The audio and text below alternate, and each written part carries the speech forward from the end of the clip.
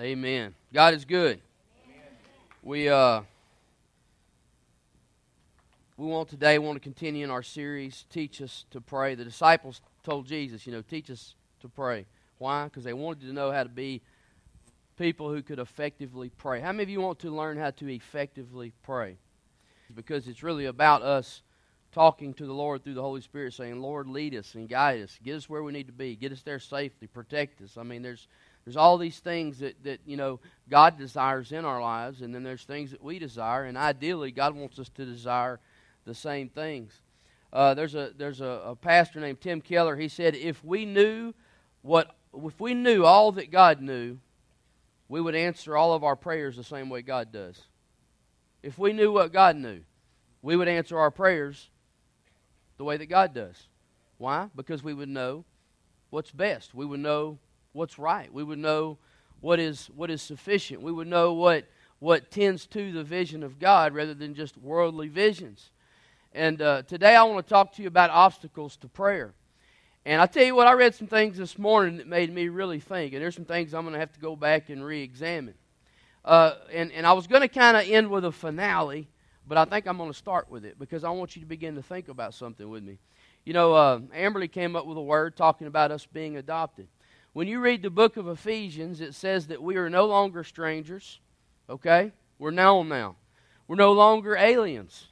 We're citizens now, okay? We're no longer orphans, but we are children of the King, amen? I mean, this is a status that is unchangeable. This is a status that we all have, us that are born again. You must be born again. Everybody say it with me. You must be born again. You've got to know Jesus. And more importantly, Jesus has to know you through a born-again experience. Going to church doesn't save us. Reading our Bible doesn't save us. It is repenting and believing in the work of Jesus. That's not even a work. It is a trusting in the work that only Jesus could do. And something that I want you to hear is this: is the Bible said that Abraham believed God, right? In other words, God told Abraham how. He didn't tell him everything up front. He didn't say, I've got this magnificent plan for you, and here's what's going to be in store for you. He says, leave your home, leave everything you got, your family, your home, your possessions, and come with me. What did Jesus tell the disciples? Drop your nets and follow me. What is the call to us that have heard the gospel call? Take up your cross and follow me. Die to your, the results of a born-again experience are life, but it does not come before death. We must die to ourselves and say, I give you my life that I may live. Amen? And Jesus talks in all these weird ways and backwards thinkings that is not natural to a natural-minded man. And I want to talk to you about this righteousness. It says that in the Bible, it says that Abraham believed God, and it was, some say it was imputed to him as righteousness. Some say accounted to him as righteousness. Some say deposited to him as righteousness. But here's the deal: his state with God was righteousness. Not because of his works, but because of his faith. When we come to Jesus and we become born again, we get a credit of righteousness that is Jesus. Amen? The Bible says that Jesus is our peace. God sent Jesus as an emissary with the ministry of reconciliation, to which we are to be partakers in. We are on the ministry of reconciliation. We're here to help people reconcile to God through the blood of Jesus Christ. And so this was deposited. You see, our bank accounts spiritually were bankrupt. But Jesus made a deposit for us. The Good Samaritan, he found the man beaten and about to die on the side of the road, and 3 religious dudes walked by and said, well, look at me and you'll be okay, or let me pray for you, or, just all these ritualistic religious things, and none of them did them good, But it says the Good Samaritan came and he had compassion on him.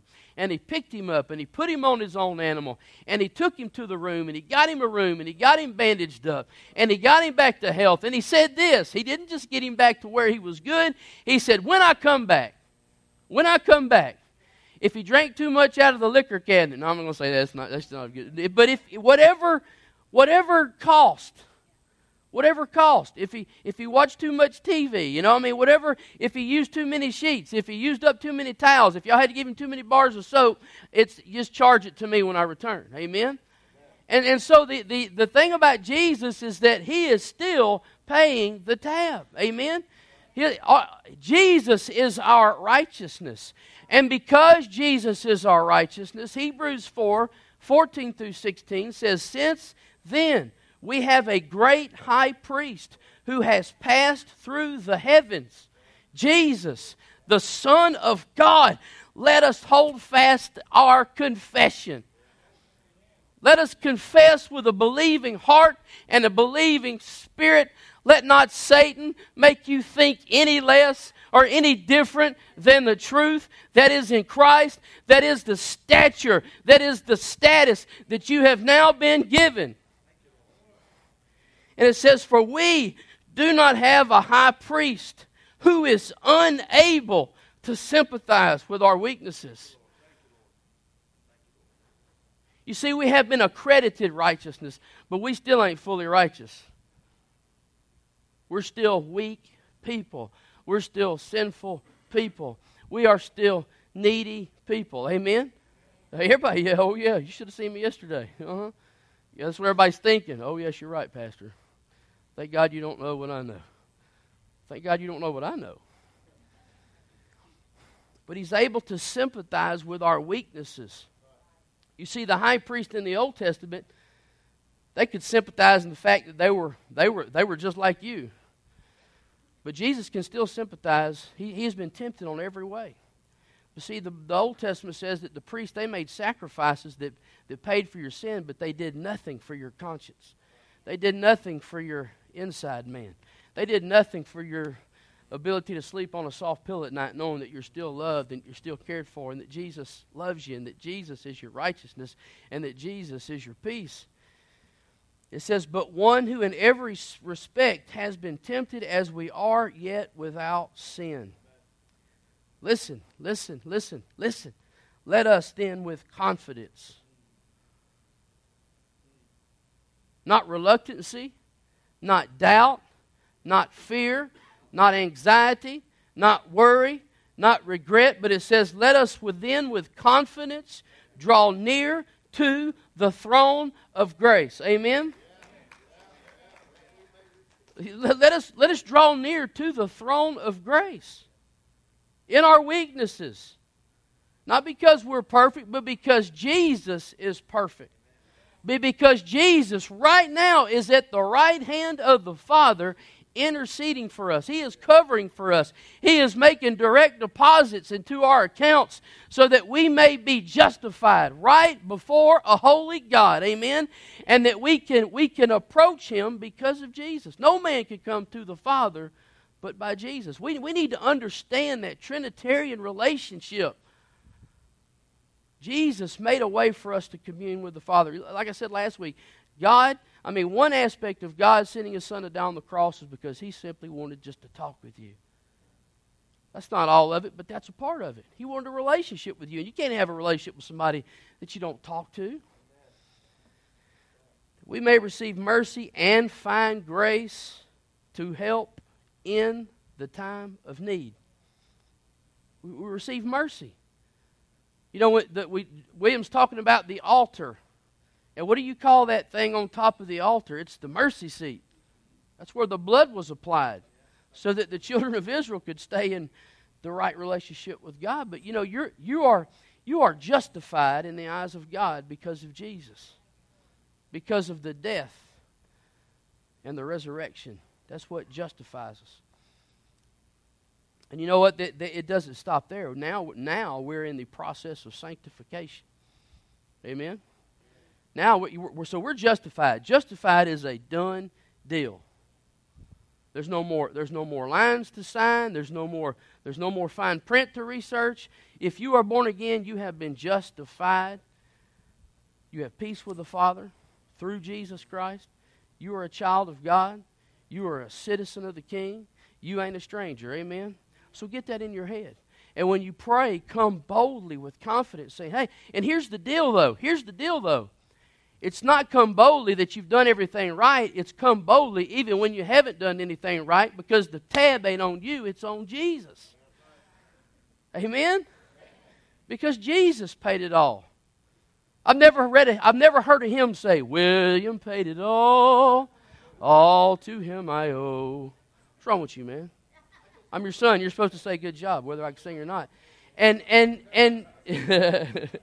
it doesn't say Mickey paid it all or Christy paid it all. It says Jesus paid it all.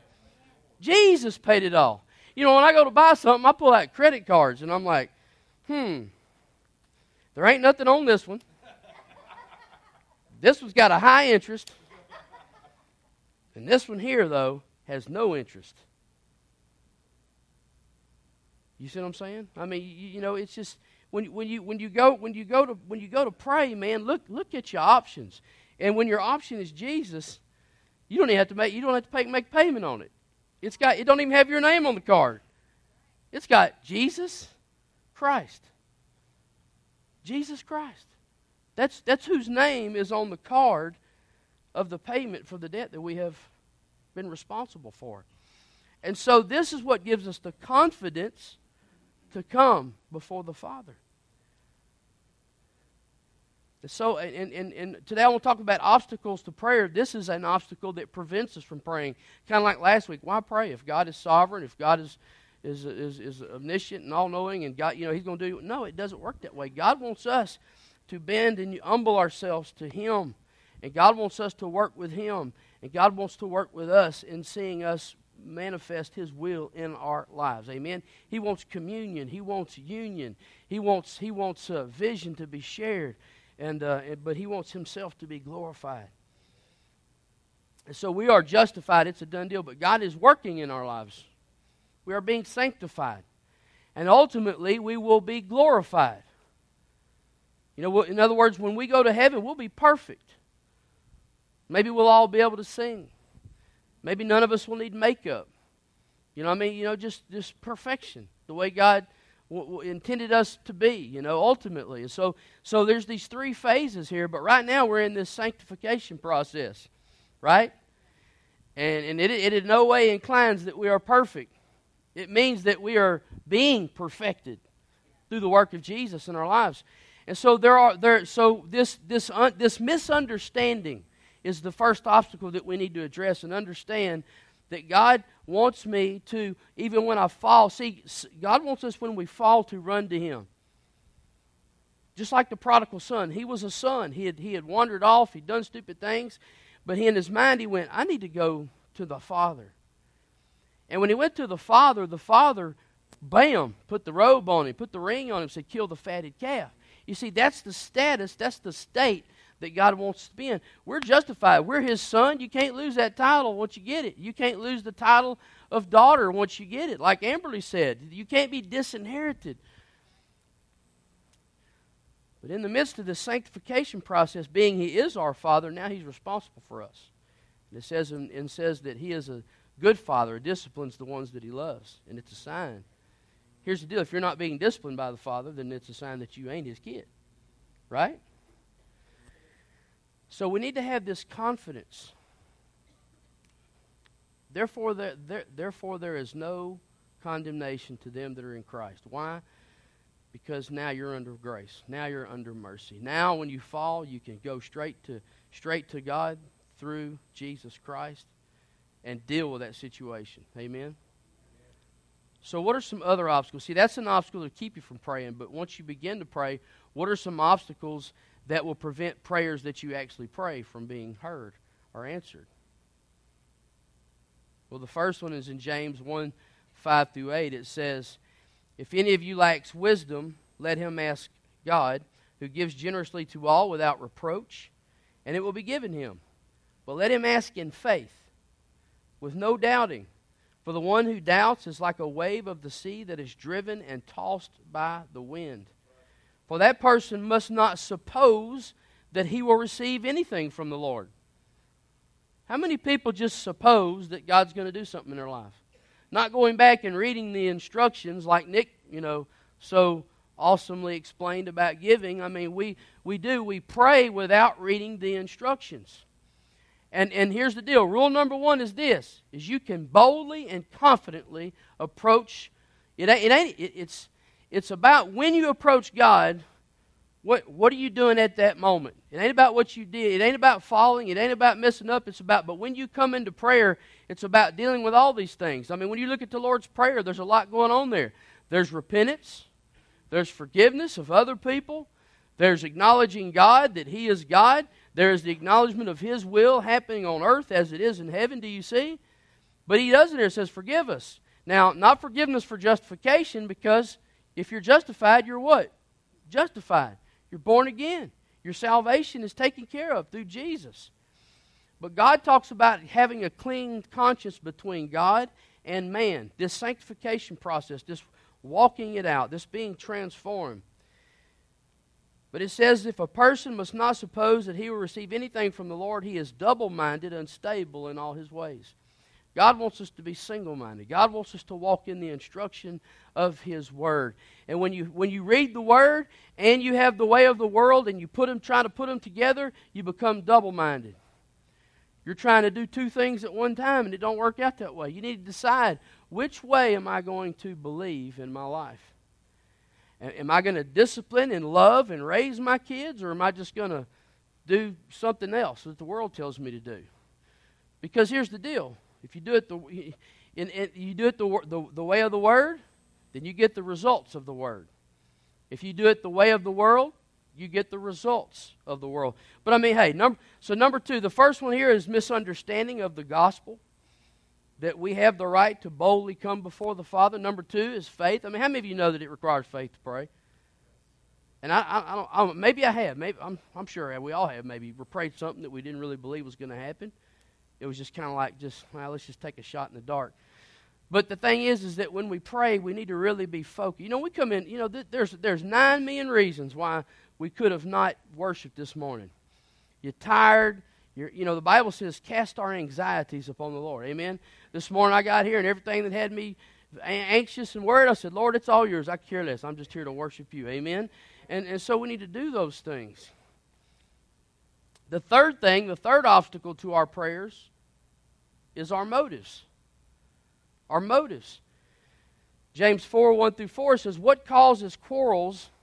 And listen, he's writing to Jewish Christians. And Paul is rebuking them. James is rebuking them because of their worldliness that is allowed to come into the church, because of this just ongoing, unrepentant act of worldliness that he's dealing with. And he says, what causes quarrels and what causes fights among you? Is it not this, that your passions are at war within you? So we have a spirit, but we have a flesh that we have to constantly address. I mean, the Bible says that we're to die daily. And we need to make sure that is not at the steering wheel of our life. It says, you desire and you do not have, so you murder, you covet, and cannot obtain, so you fight and quarrel. And he says, and you don't have because you don't even ask. In other words, you're not even approaching the Father to say, God, meet this need. God, you know what? Hey, I ask for things sometimes that aren't even a need, and God gives them. But the deal is what decides good or bad is the motives of your heart. If it's to feed a fleshly habit or a fleshly desire or a worldly passion, God's going to say, no, that's not good for you.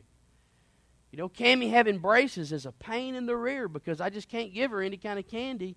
I screwed up and got her gummy worms. I thought that was the thing to do for braces. I never had braces. I have crooked teeth, but I can eat gummy worms. You see? Matter of fact, I think I'm probably going to be the one eating the gummy bears and the gummy worms, But so you got to do the right thing. It says you do not have because you do not ask. And then verse 3 it says, you ask and do not receive because you ask wrongly to spend it on your own passions. This happens so often. God, I know this man is not meant for me. I know he hates you and has nothing to do with Jesus or the church. Matter of fact, he's a deacon in the church of Satan. But God, help our relationship work out. You laugh, but that's the kind of stuff that we deal with as pastors. You got people come up and say, look, man, there's no need praying for this because this totally violates Scripture. And they're like, but we want it to work out anyway. And no. That's why prayer is just not talking, it's also listening. More so listening. It's understanding who God is. And you need to understand that you can boldly come before God. But here's the deal. Though it is accredited to us as righteousness and we are justified, there's still accountability in this Christian walk. There's accountability. It's called good parenting. And God is the perfect Father.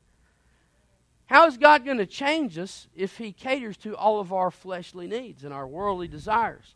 If He feeds us gummy bears when we have braces? See, I'm a crappy father. I don't even know what my kid can eat. That's Christy's responsibility.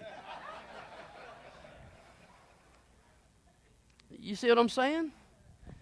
But He says, you ask and you do not receive because you ask wrongly to spend it on your own passions. And so, as we read the Word, we understand what our passions should be. As we read the Word, we understand God's desire for us. As we read the Word, we develop accountability so that we can walk with the Father in unity. He says, you adulterous people. Now, you would think, listen, he goes, do you not know that friendship with the world is enmity with God? In other words, it's hostile towards God. It's anger towards God. It says, therefore, whoever wishes to be a friend of the world makes himself an enemy of God. But here's the deal. We have peace with God through Jesus Christ. But don't y'all see a little tension here? Okay, we have peace with God through Jesus Christ, but he says here that if you have friendship with the world, you have enmity with God. And he's talking to Christians here. This makes it complicated. Do we have peace? Do we have no peace? When we are faithless, God is still faithful. It doesn't say God doesn't have peace with us, it says we don't have peace with God.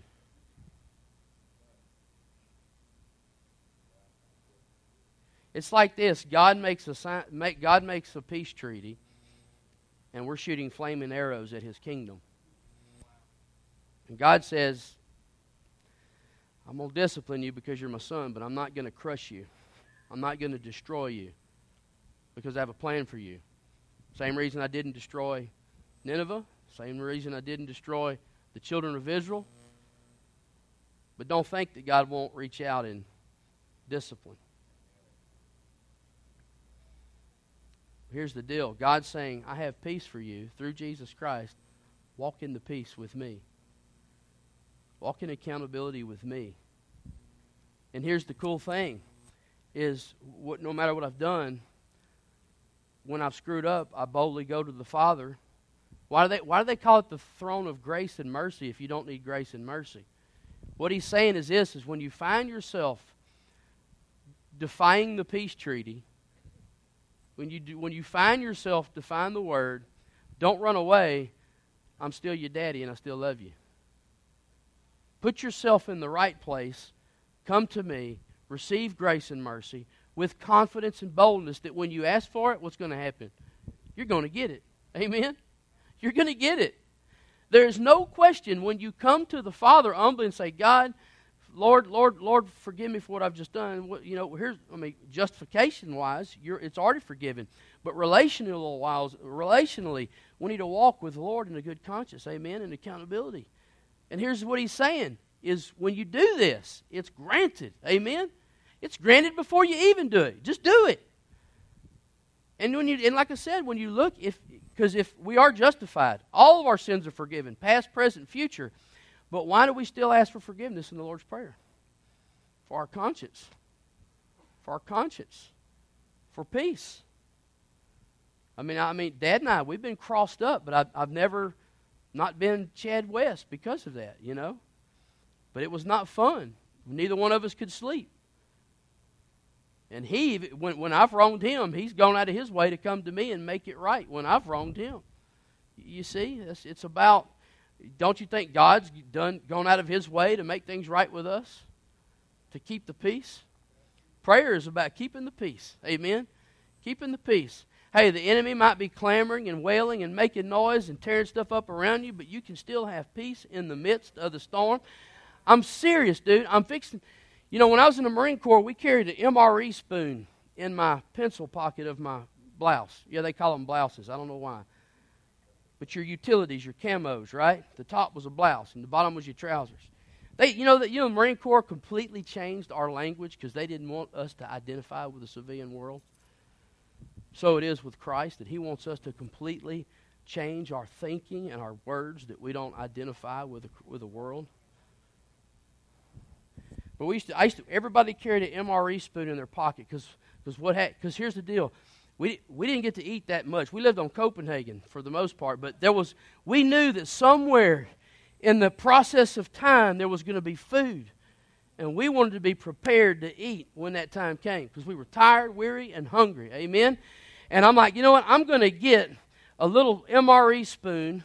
It's got to be an MRE spoon because it's militaristic, right? So I'm going to drill a little hole in it. I'm going to put it on my keychain so that whenever I find myself in the midst of the enemy, I got an MRE spoon and I'm ready because the Bible says that God prepares a table before my enemy. Amen? Be ready to eat whenever, wherever. You know? Just as a reminder that, hey, you know, like we get tattoos and things to remind us of things, or we get a Chinese proverb that means I'm an idiot. We don't even know it, you know, but have a spoon that reminds me that I can eat wherever and whenever because God is always with me. Amen? But Jesus is our peace, and when we are faithless, he is faithful. He doesn't renege. He doesn't balk. He doesn't falter. You know, when you go back and you look, when God made a covenant with Abraham, they used to take an animal and they'd cut it in half, right? And like if me and William made a covenant, William and I would walk between those two halves, saying that me and William have a covenant. Covenant's serious now. Covenant's serious. It means that no matter what you do, I'm still going to do what I'm promising to do. But the funny thing about it is Abraham didn't walk between them two halves with God. God put Abraham to sleep. Did. Said he put him to sleep. And it said that a flaming torch and a pot of smoke, right? Was a torch? Yeah. They came and went, signifying the Son and the Holy Spirit. Or signifying God. In other words, God made the covenant. God made the covenant with himself, basically, and gives us the benefits of the covenant. Because God knew I can't do this with man because he ain't dependable enough. I'm going to do it for him. But we get the benefits of the covenant. You got me? Fourth thing is relationships. Yesterday, Christy and I were coming home. And I've got a confession to make. There's a woman that's causing problems in mine and my wife's marriage. I want to see how many people passed out. Her name is Siri.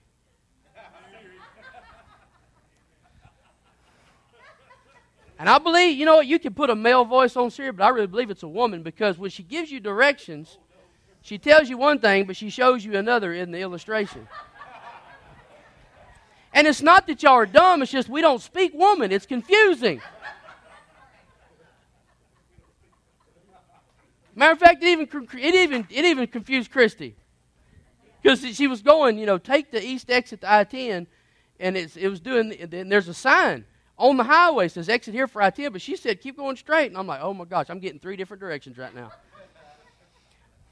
But Christy and I, we get along pretty dang good right now. Amen? I mean, we have come a long ways. God has done so much in our marriage. But I find there's this point when we're going somewhere, we're traveling, when I give her the phone, say, give me the directions. What happens, I end up venting on her because of this sorry heifer on this phone. And so, man, I got frustrated. My dad I don't like driving and not where I'm going. I do not like it. What Dodo here needs to do is before I crank the key, see, I just need to learn patience. Before I turn the key, I'm going to put a sign. Set the phone first. Because I give it to Christy and I'm already going. I'm like heading somewhere. I don't know where, but I want directions right now. She's fighting with Siri. Now I got two women fighting in the passenger seat. You know? But I got upset yesterday and I kind of lashed out on her a little bit, you know? And you know, and I didn't use any cuss words, so yay me, I'm getting better. But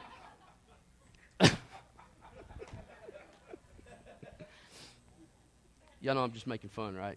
But the thing is I got aggravated with Christy because she wouldn't give me instructions enough. And I'm driving, and I'm over pouted up like a big old toad frog.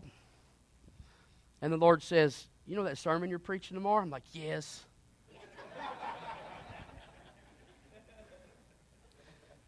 1 Peter 3:7. Likewise, husbands, live with your wives in an understanding way.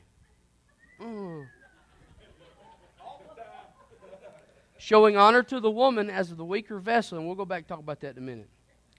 Since they are heirs with you of the grace of life, so that your prayers may not be hindered. Crud. He's like, don't be praying to me that tomorrow's sermon's going to go well because I ain't going to be hearing you. He said it with a Brian Fellows voice. Only William understands what I'm talking about. Oh, Christy, I'm sorry.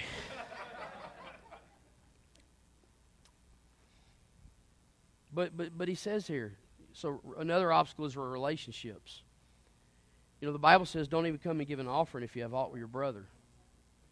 And I believe, you know, it takes wisdom to an extent that, you know, not everything is an offense that sometimes we consider offense, but I think it's those things when we go to bed at night, we can't sleep because something's dealing with us and we know it, and we know God's saying, you got to deal with this. I'm talking about those things. He says, I don't even want your offering before that. And I believe, I don't believe that husbands are the only ones that are responsible for their relationships. I believe that all people are responsible for relationships. But here's the deal. If you're a jazz honky husband, don't expect God to be listening to you.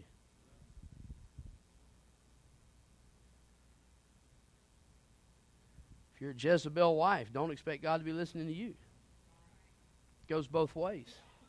God creates the perfect tension.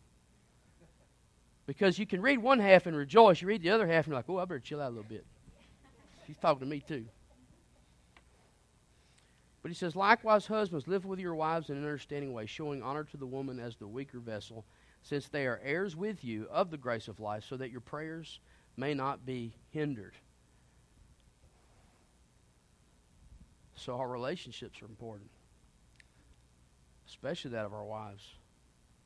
And he says the weaker vessel. Man, you could argue about that for days. It doesn't mean inferior. It doesn't mean stupid.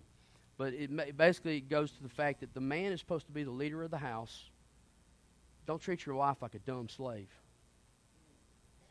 Don't treat her like a dirty dog. And expect God to just respond to you every time you open your mouth. It matters. It matters. And then the last thing, the last obstacle, so just to kind of go back over, we need to have an understanding of the gospel. That's the first obstacle that will keep us from praying.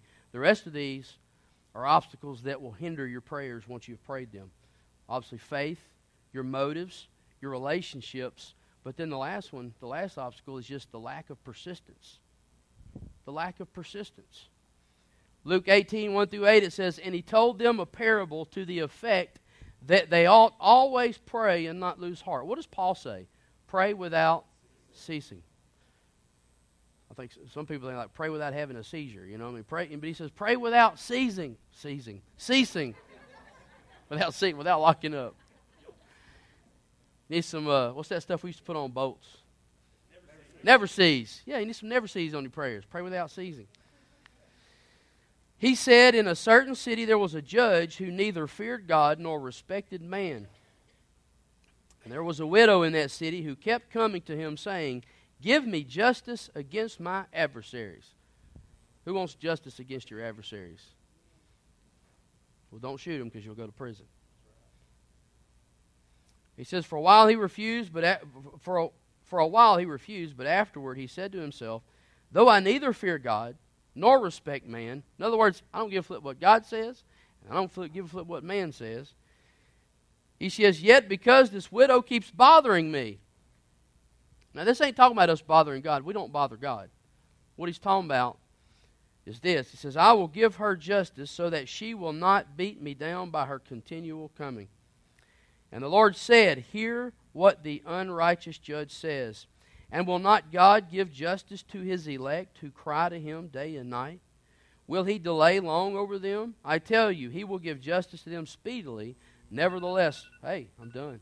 Nevertheless, when the Son of Man comes, will he find faith on earth? And what he's saying is this, is if a non-caring individual will respond because of persistence, how much more who does care and does love and is concerned, how much more will I reply to your persistency?